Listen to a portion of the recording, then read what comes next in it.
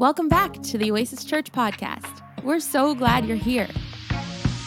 As a church, we believe that you're made for this, and God has a plan for your life. Here's this week's message. In the house on Vision Sunday, make some noise. No, you got to be louder than that. Make some noise if you're going to be in a house on Vision Sunday. You see my hat? You can't forget. I had a hat made and a sweatshirt made that says 10-15-23. What's happening on 10-15-23? Are you going to bring somebody? Come on, make some noise for Vision Sunday. Make some noise for Vision Sunday. And I'm excited to share the word today, but before I do, man, there's this burden I have on my heart that I woke up with this morning that I didn't really feel like if it was the right timing to share it. But I want to just tell you, as your pastor and hopefully your spiritual leader, is something you need to know. I had the best chicken wings I've ever had in my life yesterday.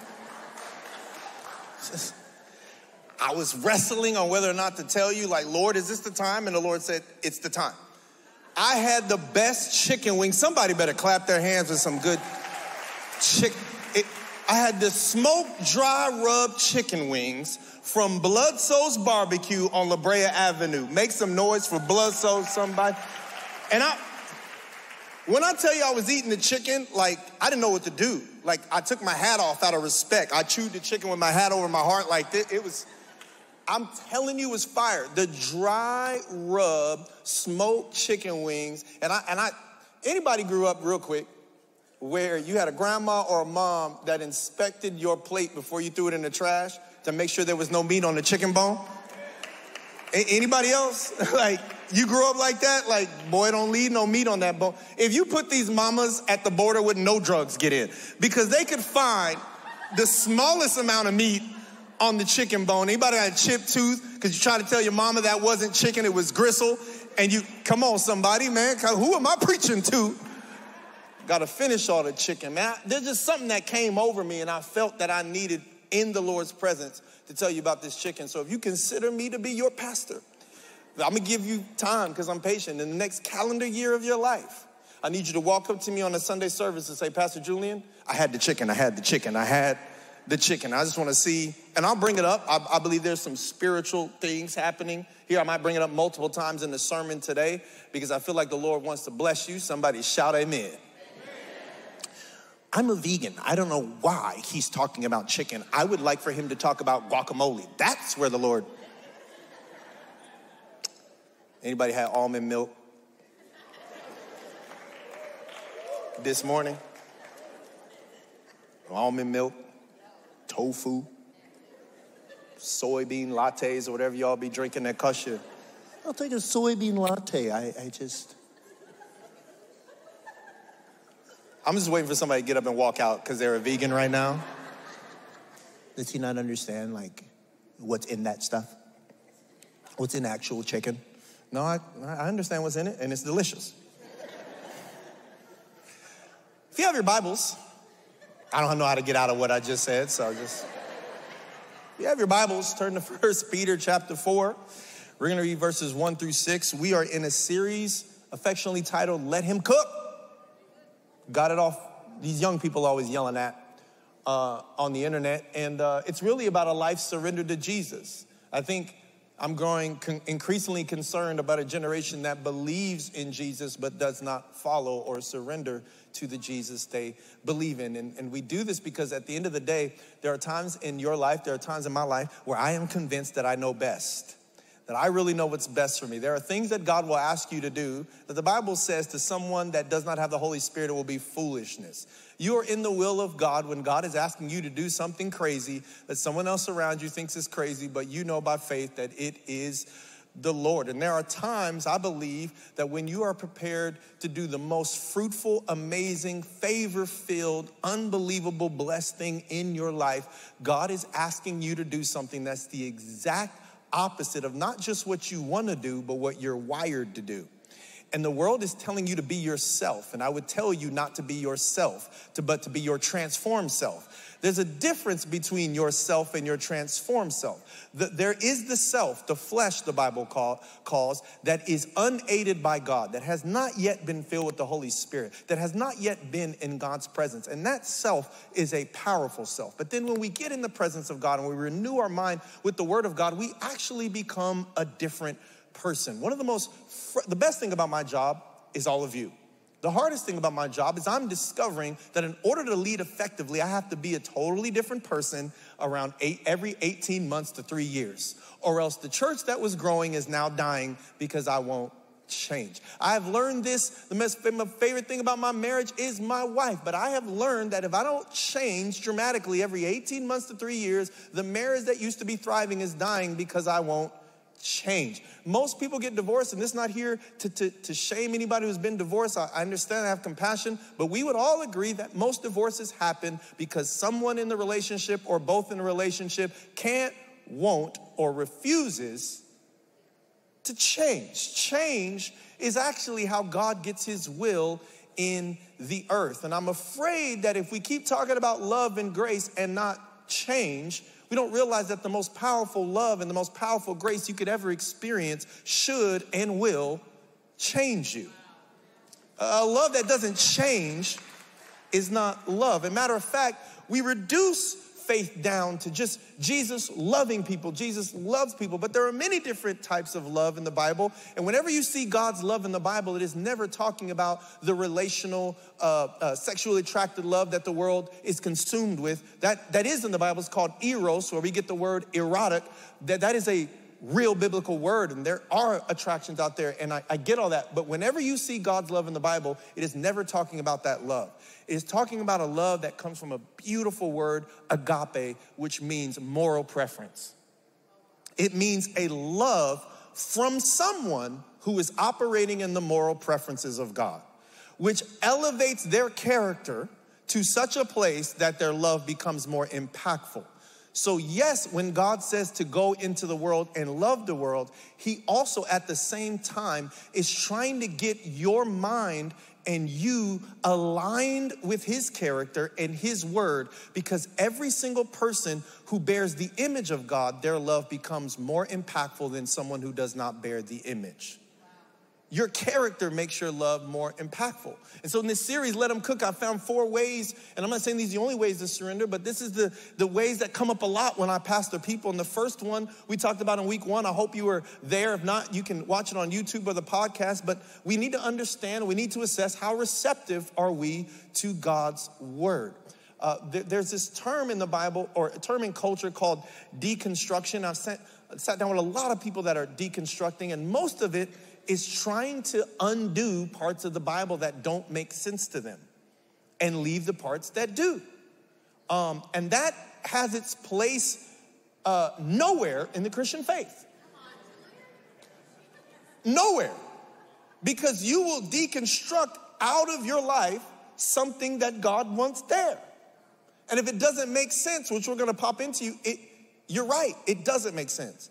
But it's foolishness, the Bible says, if the part that you're using to process that scripture is unaided, unaffected by the Holy Spirit, it is foolishness. So how receptive are we? Not do you listen, because people who listen to God's word without receiving it become religious and just put that expectation on all other people.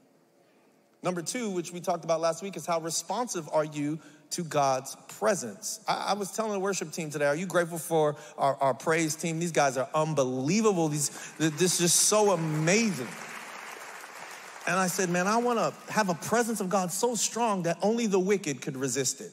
The indifferent would have to praise God. The people who don't believe would have to praise God, because together as a church, we allow people to come into God's presence. And I'm so proud to be the pastor of a church that actually gives God the praise and honor that he is due. Good on y'all for giving God all the praise. He is worthy, because there's often humans we give praise to that we won't give that same praise to God. How responsive are we to God's presence? And then week 3, which we're going to talk about today, is how submitted are you to God's will? How submitted are you to God's will? And then next week is how passionate are you for God's house? And I want you to come to the one next week, because I'm really going to unpack some things. Because when I say how passionate you are for God's house, I don't mean do you serve 60 hours as an unpaid intern with no job and no personal blessing in your life, and your leaders are leveraging your struggles in life to get you to work for them for free. Not talking about that kind of passion. I am talking about a passion that does not come to get the affirmations of your leader or your pastor, but a passion that comes directly from God.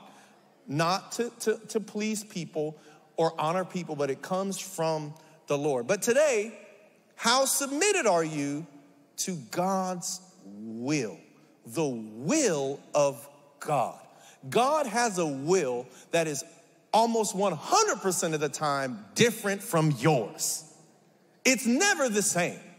And one of my favorite people of all time, Reverend Martin Luther King. Many people know that Martin Luther King said, I have a dream.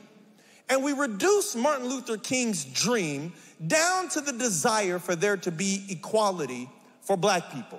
And when I mean reduction, I mean that Martin Luther King was definitely about equality for not just black people, but all people across the board.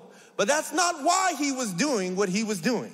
He wasn't doing that because he saw a problem he was trying to fix. And I love the fact that we can quote, I have a dream, and that we are learning to memorize this sometimes in schools by heart. But what we miss about Martin Luther King that we rarely hear about is the most important phrase, in my opinion, that he said is, I have been to the mountaintop. Because it was where he had been with God that he had got that mission to what he was doing in the earth. And he said, and I looked over and I have seen the promised land. And he said in his final speech that I don't care if they kill me, and I'm paraphrasing, longevity has its place. I, like any man, would like to live a long life, but I just want to do God's will. Name a history book that brings up Martin Luther King that also brings up that it was revealed to him on the mountaintop from God himself that God had desired for all people, no matter your color, race, or where you come from, to experience the equality in this nation. He was doing that because God had revealed to him to do that. And when we strip God out of justice, and we strip God out of mercy, and when we strip God out of equality, then we have people that are angry, but they're not doing the will. It was God's will. He was obsessed with God's will, and he died at 38 trying to accomplish the will of God. I believe that God is calling us to be a church that understands, knows, and does God's will. 1 Peter chapter 4, Peter is dealing with a community that is saved.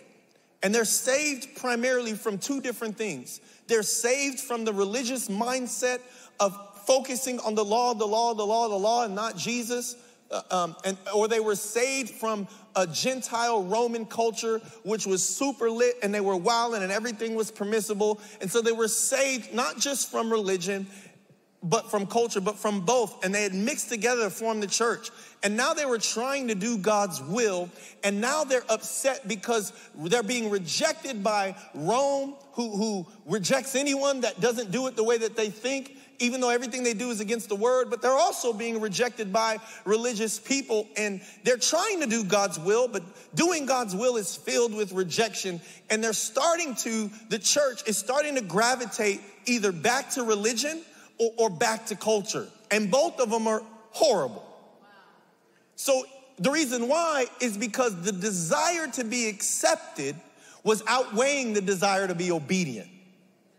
And so they knew if they got hyper-religious and bashed culture and said everybody else was bad and we are good, then the religious leaders would accept them. There are churches that are doing that today. They're creating places of acceptance where the world doesn't accept us. We'll just build this tribe over here and we'll bash everybody. But then there's also the Christians that are going back to Rome and saying, well, I don't know if that's a sin and I don't know if that is this. I mean, Christ just said to love people, so I'll just be over here trying to figure out what that means to love people. And the devil loves when you say that because he knows God is looking for someone who wants to do his will in the earth.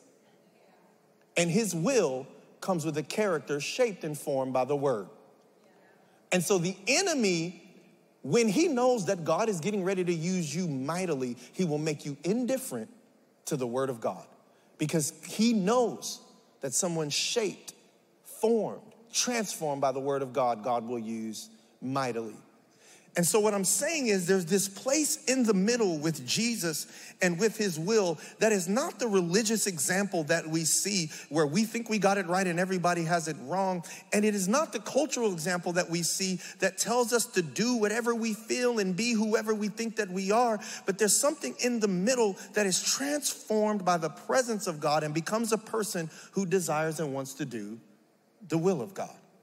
And so Peter is talking to these people that are finding themselves in the middle. How many people feel like they're in the middle? You just can't roll with those religious people, but you also can't be wilding out in these streets like that either, and you don't know where you fit. Come on, I'll raise my hand.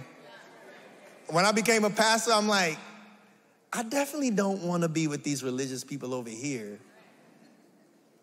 I only want to cuss every once in a while. I mean, I don't really want to just have a foul mouth, but I want to let a few things slip out here and there.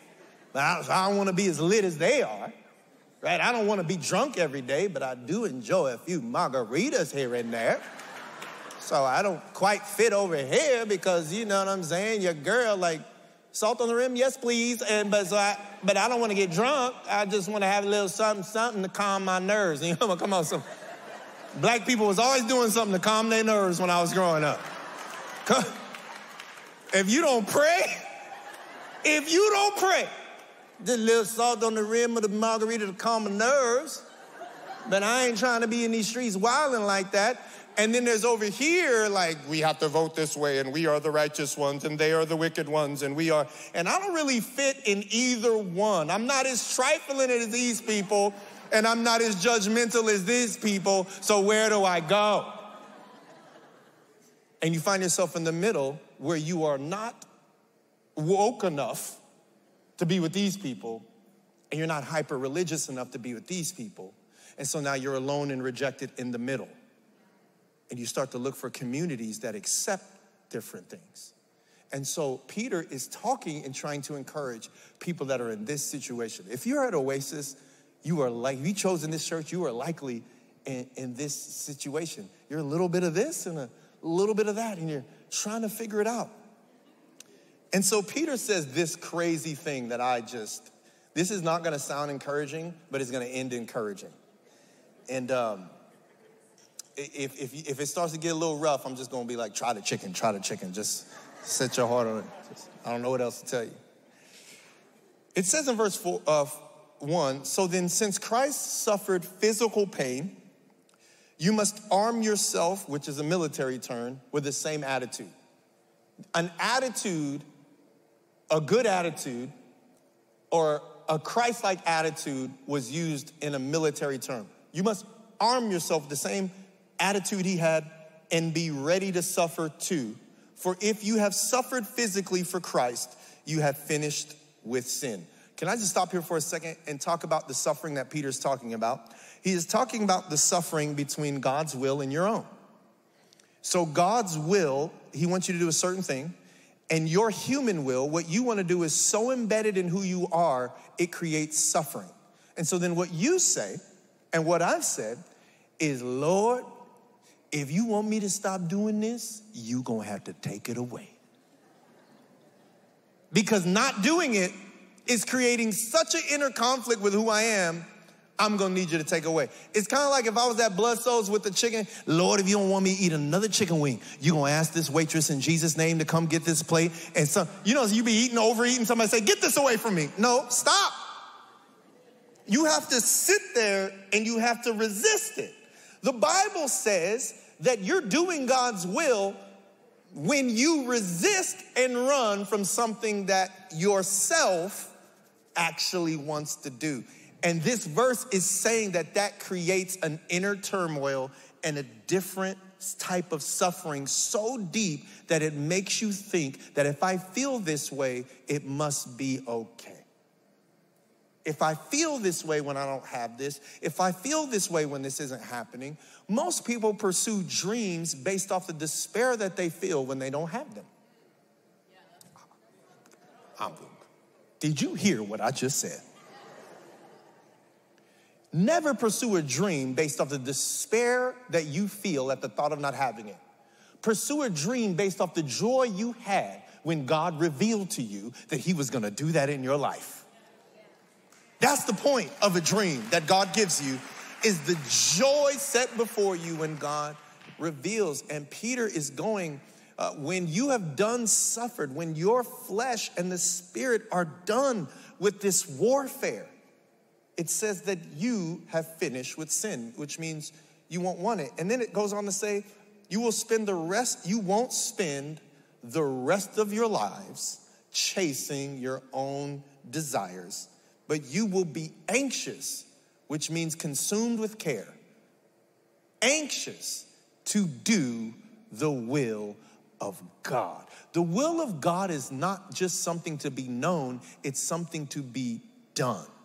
And so many of us are consumed with knowing what God wants us to do. Will is not knowledge, it's an action. And if you don't know God's will for the next season, go back to doing the last thing God asked you to do. Because why would God give a new will to somebody that hasn't done the thing that God asked you to do 3 years ago? No, we still on that. Come on, can somebody hear the Lord saying, we still on that? We still on that. Stop praying about your career and where God would have you work. Stop speaking in tongues, talking about, Lord, do you want me to buy a Honda or do you want me to buy a Nissan? Lord, do you want me to live in Sherman Oaks or you want me to live in Koreatown? I can hear the Lord open up the heavens, shouting from his throne, I don't care. We spend too much time praying about things that don't have an eternal outcome. God's like, I don't care. Like, you want to live in Koreatown, live in Koreatown. But whatever you do, do it like you're working for the Lord. It says whatever you do it like you're working from the Lord. And here's why I believe we are so obsessed with trying to find that natural will of God, because we're actually trying to put God on the hook for doing something for us that we don't have the character. So we can feel like God said to do it, then we can get mad at God when he doesn't. When the Bible says, whatever you do, there's a maturity that you can have in your character where God goes, whatever you put your hands to, I will bless you, if the entire foundation of your life is wanting to do my will. Is everybody tracking with me? You have your own will and God has a will. And it says that if we actually allow ourselves to suffer, the suffering is this. Ooh, I want that. God doesn't want me to have that. It makes me feel like I'm suffering. And so you have a choice. Do I quench the suffering or do I quench the spirit?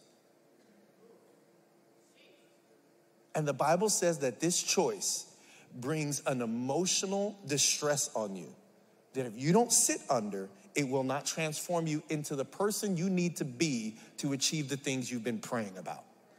And then when you don't get the things you've been praying about, they become your idol and you move from praying about it to praying to it because it's the thing that matters to you the most. And then the devil will show up and say, I got you right where I want you. Let me give you that. Because the thing you've been praying for, that's how it works. It's how it works. And so God's will is like really complex in the sense that when I did a study, it comes from two words in the New Testament. A Greek word called boule. Somebody say boule. Sounds like like an amazing, not bootleg, boule. But somebody in here does have some bootleg faith. Who am I preaching to? No, just, we use everything. Boule. And it means a desire based off of reasoning or counsel. So there is a will that comes directly from your counsel. So the will is the action that you take. And the main word for the will is something that came from the counsel you have. So for example, if you are frustrated with your wife and you go tell your best friend you want to leave your wife, and your best friend says, well, you know how it goes. It doesn't work out all the time. Then you go home and tell your wife you want a divorce because sometimes you had the counsel told you to do that. Now, that's not if you went through a divorce, stuff happens, but I'm saying typically we're counseled to do that. So I'm not saying that you should stay in a relationship that's toxic or abusive because the Bible says so. That's not what I'm saying, but I'm saying where the will came to want to do that is typically from counsel. You talk to someone and someone said that you should do this. In the same way, if you grow up in a hyper-religious church where you'll be excommunicated from the church, if you get a divorce, you will stay in a marriage that some people have stayed in marriages that are abusive because the church says God hates divorce and the will comes from the counsel. So I'm not saying that, I'm not trying to direct you into what to do, but I'm trying to submit to you that the first type of the will comes from the counsel. And so if you want to be married, marry a man or a woman who submits to counsel. Here's why. Because if you are going to, come on young ladies, if you get engaged and the third groomsman down ain't marriage material, that's your husband's counsel. So that's the person he's going to go to when he discovers that you're not as perfect as he thought you were when he was standing on that altar. And if that person tells him, well, you know how women are, then now his counsel becomes his will. This is so good. Do you know I have gone to friends of mine, angry at Christina, convinced that it was her, and all three said it's you. You got to make some changes. And sometimes they said, well, I can see why you think that's her, but as the man, it's still on you. And I wanted to I'm about to call Flavor Flav somebody. I just made up somebody. I need someone to agree with what I'm saying right now. You ever tell somebody something and they tell you, every time I bring something to you, I just feel like you're raise your hand if you hate feedback. Make some noise if you hate feedback. Whoop, whoop. Meaning you get defensive every time I tell you something. I'm not being defensive, I'm just being passionate. No, you're being defensive. No, this is how I get when I'm that's the language saying right now. I'm not being defensive, I'm just being passionate. Passionate person. No, you're being defensive. Come on, feedback haters, make some noise. When you hate feedback, that just means I only want to be my own counsel. And your will is determined by your counsel. Every person that I know is moving forward in their life and they're being successful has counsel. Every single person.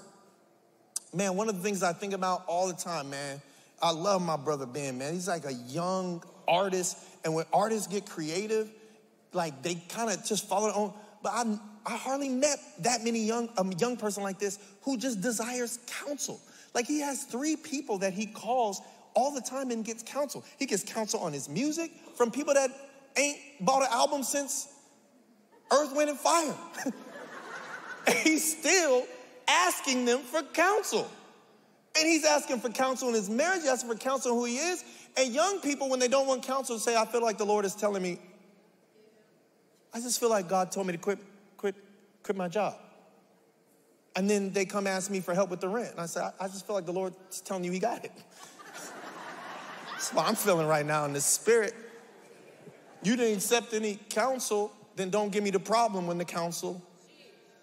So your will is shaped by your counsel. And here's the thing. We are all being counseled by something. Some of y'all's will is shaped by the counsel. Lord, help me preach this. An invisible counsel, because you weren't approved of by one of your parents, it created the invisible counsel that you're not enough. And so off of that counsel, you're trying to be enough in your life because your counsel is the invisible counsel of someone who rejected you or abandoned you. And that's called the spirit of rejection, where rejection counsels you. And you create a will based off that counsel. There's no other place in the Bible than these two places that I'm giving you right now where the will comes from. This is why Paul said this. Paul preached for 3 years. I've been the pastor in October for 4 years. Paul preached to the church of Ephesus for 3 years and said this phrase, and I'm paraphrasing, but this is what he's saying. He literally said, if you go to hell, it's not my fault. Read Acts chapter 20. He said, if y'all perish and you go to hell, it's not my fault. He'd only been with them 3 years, and he goes, hey, something happened to y'all, it's on you. You know why he said that? Acts 20. And I'm going to give you this verse. I don't have time to read the whole chapter.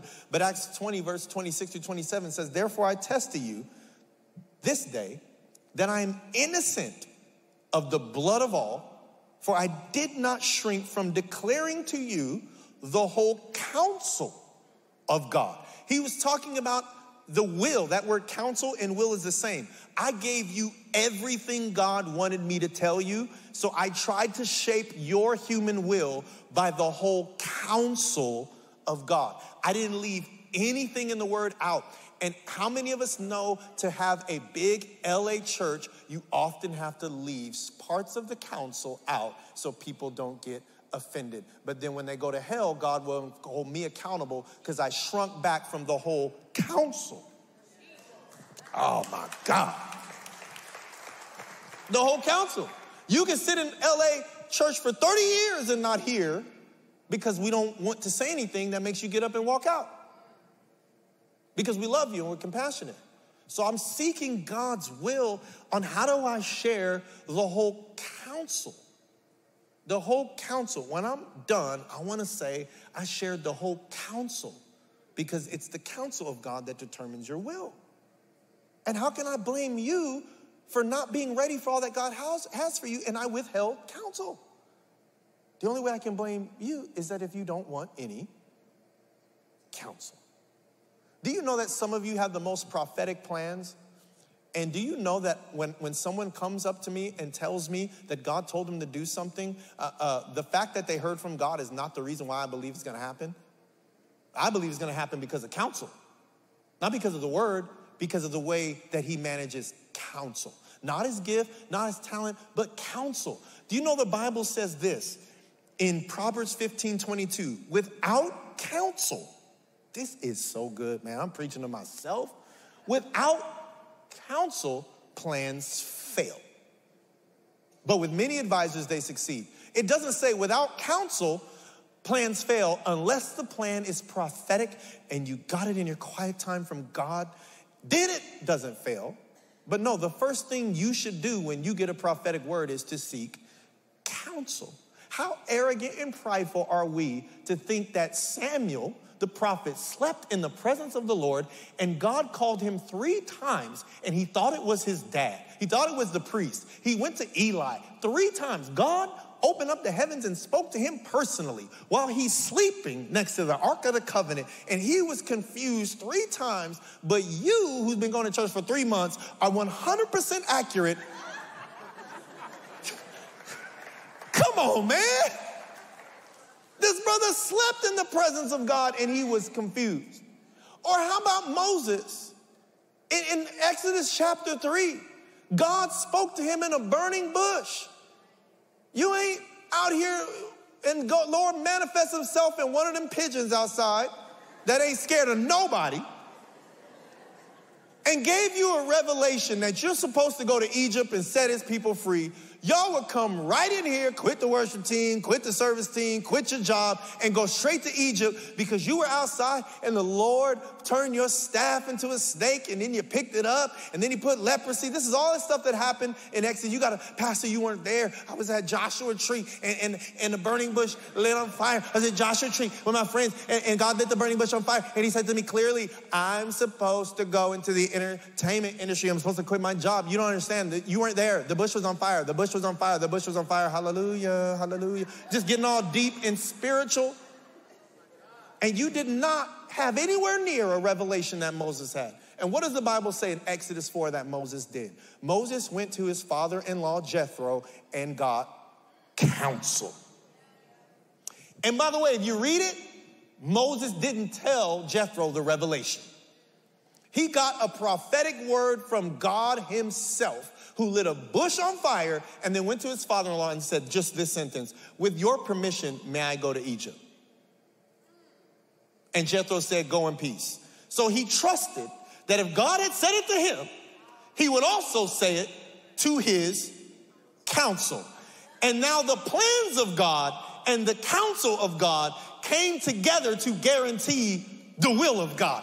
I feel like preaching to somebody today who has a prophetic plan, but you have demonic counsel.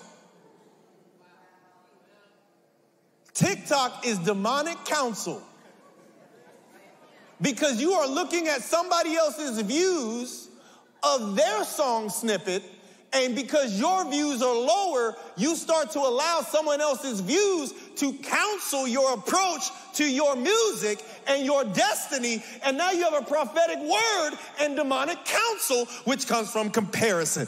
I feel like preaching today to somebody who has a prophetic word but demonic counsel. If you want the plans of God to succeed, you need a word from heaven and you need the whole counsel of God. This is the place where the will comes from. And you know the only other place that the will comes from in the Bible? It comes from a Greek word, which I forgot, but thank God I wrote it down. Chicken. Where in the Lord is it? I just keep thinking about the chicken. Okay.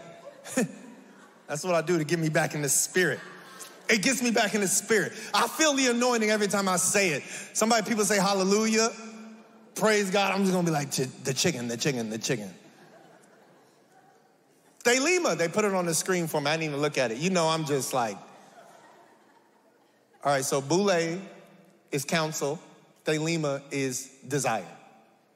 So will comes from two places and two places only. Counsel and desire. So when you have a desire and you have counsel, every decision you make comes from your desires or your counsel. And if you have a desire that is opposite of the word of God, you better have a counsel that's counseling you in the word of God.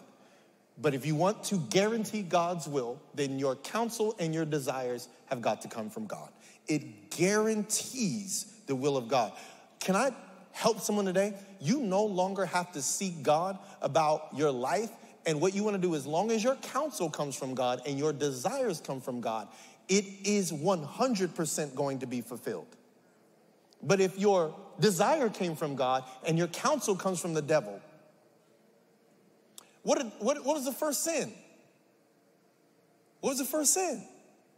Demonic counsel. Let us make man in our image, that they may be like us.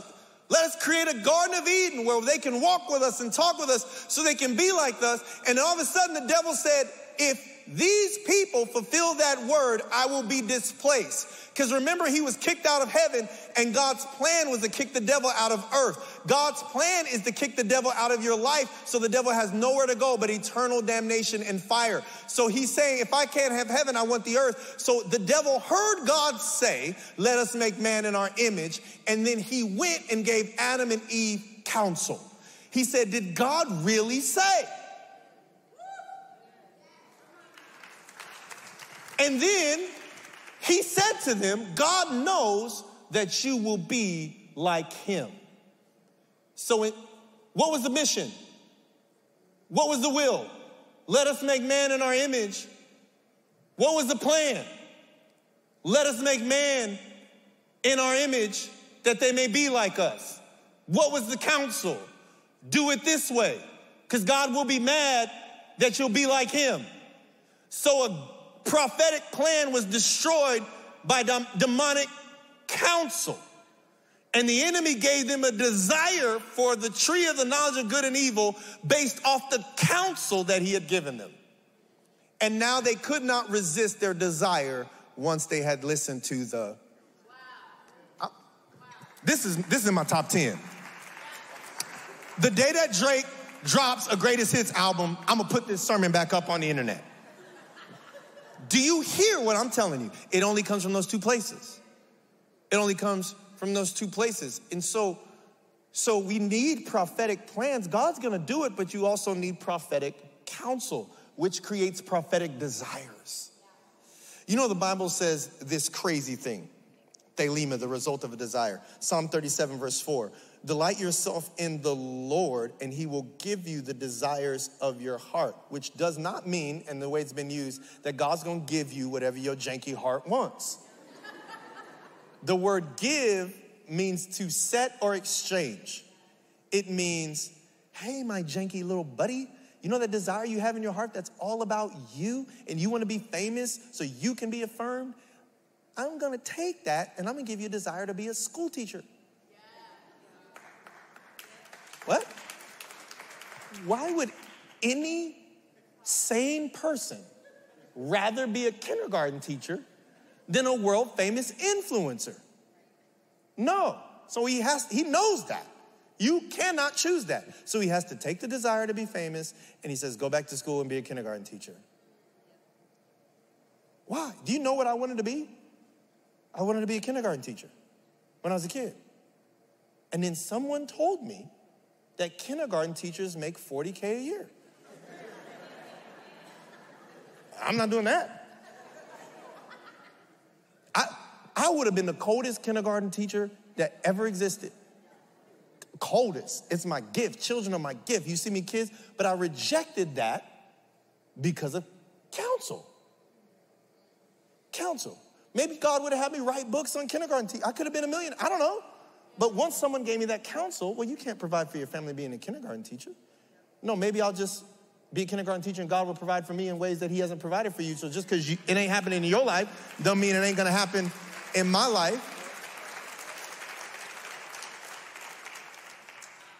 So I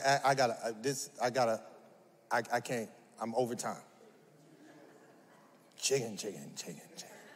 That means I'm saying hallelujah. God, that chicken was good. Galatians 5:17 says this, for the desires of the flesh are against the spirit. The flesh is your human part. So yeah, that is you. That is your personality. That is you. But the spirit that's in you wants to do something different than what you want to do. So it says the desires of the flesh are against the spirit, and the desires of the spirit against the flesh, for these are opposed to each other to keep you from doing the things that you want to do. So the new definition of hate speech in culture is me telling you to do anything different than what you feel compelled in your humanity to do. And by the way, most of that is hate speech because those people don't care about those people. If you don't care about those people, you hate them. The Bible says hate in the Bible is loving less than God intends. There is no, in our culture we have love, hate, and I really ain't feeling them. That ain't, you know we say that? I just don't vibe with them like that. That's not in the Bible. In the Bible, it's only hate and only love. Did you know that? So the Bible says if you don't love people the way that God intended for you to love them, then everything you say to them is hate speech.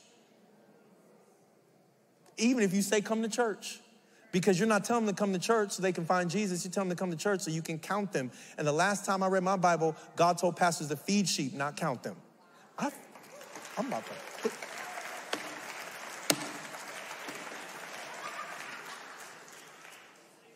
Everything is hate speech if you don't. It's not just me telling you about your sexuality. If I don't love you, it's hate speech. I can tell you about your sexuality and it's hate speech. I can tell you to come to church next Sunday, it's hate speech. Because if I don't love you, everything I say is motivated by the fact that I don't care about you. And I'm trying to manipulate you. I can tell you to join the internship program and it's hate speech. I've seen it.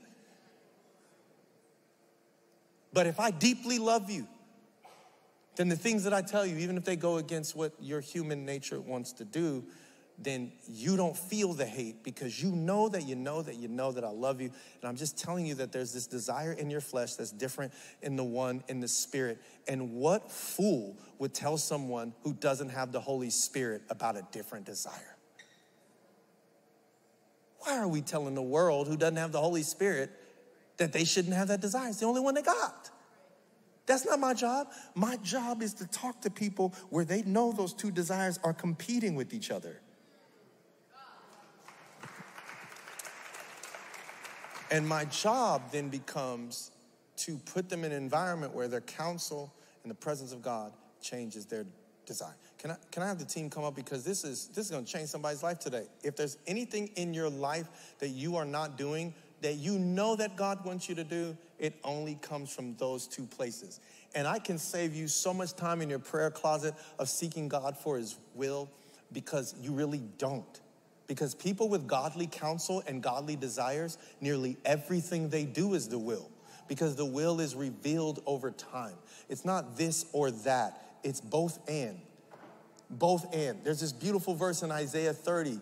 I believe it starts in verse 18, where it says that God's going to give you bread for adversity and trials to drink. And those shape you and form you. And it says when you get ready and he deals with that, it says your teachers, your counsel will be hidden from you no more. And then you're going to hear a voice saying, this is the way, walk in it. Whether you go to the right or to the left, it ain't going to matter, because God has shaped your heart. He's changed your desires. You have counsel. And now both ways have the opportunity to be blessed. And we are going to be a church that door number 1 is blessed, door number 2 is blessed, door number 3 is blessed, door number 4 is blessed, and we don't have to pray which door to go through. If you want to be an actor, be an actor. If you want to be an artist, be an artist. If you want to be a school teacher, be a school teacher. If you want to be a pastor, be a pastor. As long as the desires in your heart come from God and the counsel in your life comes from God. I want you to stand to your feet, because there's somebody in here right now that has a prophetic dream and demonic counsel. And I am not here to bash social media. But if social media is where you're getting your counsel from, well, this person did this influencer did that, this person did this, then you have a prophetic dream. If their success is making you feel like, if their streaming numbers, did you Google how much somebody streamed? Did you Google and look how many views somebody else's video had? And are you making decisions that God has given you a prophetic dream? But the enemy right now is trying to tell you, did God really say? And so many people in LA have a prophetic word from God and demonic counsel. And if I may be so bold, some of that demonic counsel is your own counsel. Your counsel is the mirror. You look in the mirror and you tell yourself what you should do. You tell yourself, but God is saying, if you would get in my presence, get in the house of the Lord, get some counsel in your life, then I can give you a dream that I'm going to fulfill, because your desires and your counsel, if they are godly, will always produce the will of God. So if you have a desire today that is not of the Lord, and you have counsel that is not of the Lord, I want you to lift your hands if you have one or the other and just pray. Y'all been listening to other voices. Pastor, I've been listening to other voices. I've been listening to other voices. I've been listening to my own voice, my mom's voice, my dad's voice, somebody who's rejected me voice. I need better counsel. Holy Spirit, do what only you can do. Raise up. I pray somebody in this room would be connected so that they would have counsel in their life. Connected with believers. Lord, you've done a great work in my life recently with counsel, where I have 3 men that are 70 plus in my life giving me counsel, because I have plans in my life and I need the counsel of God that comes from godly men that have shown themselves faithful. Lord, give them that counsel as you give them their desires. Lord, if anyone has in this desire in their heart that's not of you, even if it feels, Lord, I pray that they would be willing to suffer, feeling the difference between your desire and their own.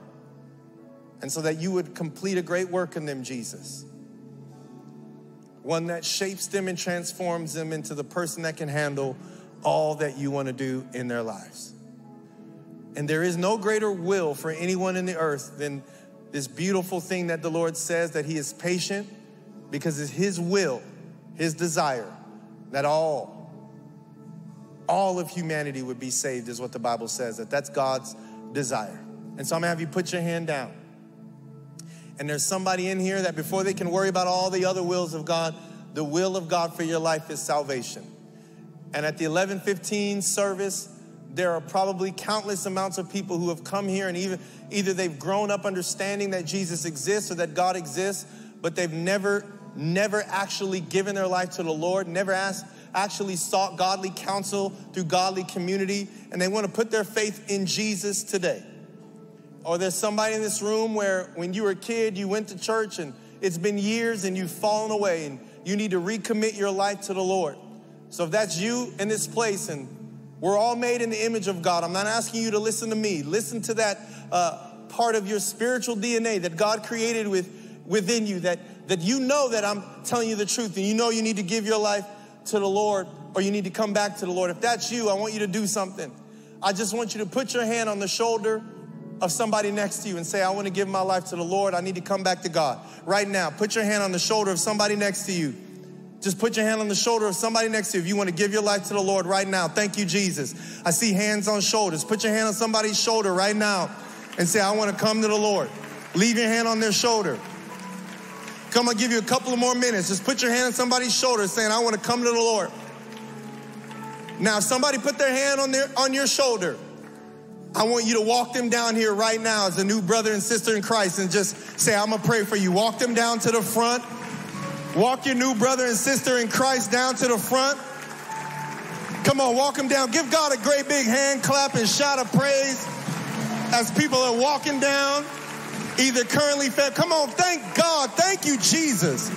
And if you're in the balcony, just walk them down to the front. Right there in the front of the glass. Just walk them down to the front. Come on, can we continue to give God a great big hand clap and shout of praise? Thank you, Lord. Thank you, Jesus, for your salvation. People in the front, in the balcony, people in the front. Now, if you didn't do that, and you're like, oh man, I was too late. I'm gonna give you one more chance. Just put your hand on their shoulder right now and say, man, I don't know why I was being prideful. My bad. My bad. Put your hand on their shoulder right now, if that's you. Just put your hand on the shoulder. This is the greatest decision you can make. Raise your hand if somebody has their hand on your shoulder right now that didn't come down. It's all good. If everybody's already down here, I can't see nothing in the balcony, but that's okay. I feel like praise God. I knew there was one more person there. That's what I'm talking about, girl. Let's go. Give God a great big hand clap and shout of praise, you bold woman of God. Let's go. We got more people coming down from the left. Y'all better keep clapping until your hands get ashy. God is moving up in this place. We thank you, Lord. Thank you, Lord. All right. So if you walk somebody down here, I want you to put their hand on their shoulder. I just want you to pray a blessing over them. Say, God, thank you. If you know them, just tell them you're proud of them. Tell them how much you love them. But more importantly, tell them how much God loves them. Begin to pray over them. Thank you, Jesus. Thank Jesus for their life. Thank Jesus that you got to participate in this moment. Just thank Jesus for them. Thank you, Lord. Pray that God would continue to guide them and lead them. This can't happen unless the Lord's already leading them. We thank you, Lord. We thank you, Jesus. Thank you, Lord. Thank you, Lord.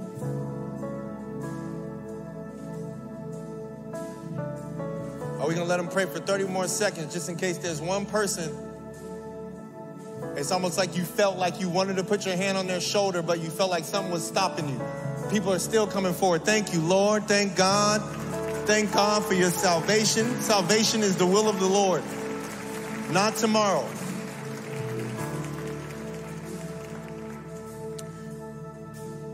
All right, I'm going to say one more thing. There's this really troubling verse in the Bible. I'm not sure where it is, but I know it's in Exodus. And anybody heard of the 10 plagues that got Israel out of Egypt? Well, one of the plagues was the plagues of frogs. And the plague of frogs, God filled all of Egypt with frogs. And Pharaoh was like, you got to get these frogs out of here. I'll do what God wants me to do. Get these frogs out of here. And Moses tells Pharaoh, you set the time when you want me to get rid of all these frogs. You know what Pharaoh said? He said tomorrow. Nobody knows why he said tomorrow, but he could have said now. And he lived for another 24 hours with a debilitating frog plague because he said tomorrow. And so many times we say tomorrow to something that God wants to do now. So don't let the devil tell you tomorrow or next Sunday when you know that you know that you know that now is the time to give your heart to the Lord. So I'm going to let another 30 seconds as people clap for you to put your hand on somebody's shoulder and make the best decision of your life and come forward and put your faith in Jesus, the King of Kings and the Lord of Lords. All right, did y'all pray for each other up front? I know there's somebody. I don't know if it's in the balcony. I can't see, but I know there's somebody who. We're going to all say this prayer together. Father in heaven. Come on, everybody. Father in heaven, thank you for sending Jesus to die for my sins. And thank you that now I'm getting my desires and my counsel from Jesus and the people he sends into my life. From this day forward, I am a follower of Jesus. And I will try to chicken from blood souls. In Jesus' mighty name, somebody shout, amen, and amen, and amen. I saw my wife shaking her head at the end of that prayer. I'm trying to bless the people. Come on, y'all excited about what God is doing in our church in this city? Hey, before you walk away from the front, we have a number we'd love for you to text, 818-213-0505. Text the word connect. Matter of fact, if you came up here and you brought somebody up here, make sure that you tell them to bring their phones out. We want to connect with them, get them involved in the life of our church. What is the date on my hat? Come on, what is the date on my hat? What's the date on my sweatshirt? And what day is that? Come on, somebody. Love you so much, like I always say, and I'll see you soon. Thanks for joining us. Be sure to subscribe, review, and share with a friend. To join us on the journey of being present, connected, and generous, visit oasisla.org/connect. We love you so much, and we'll see you soon.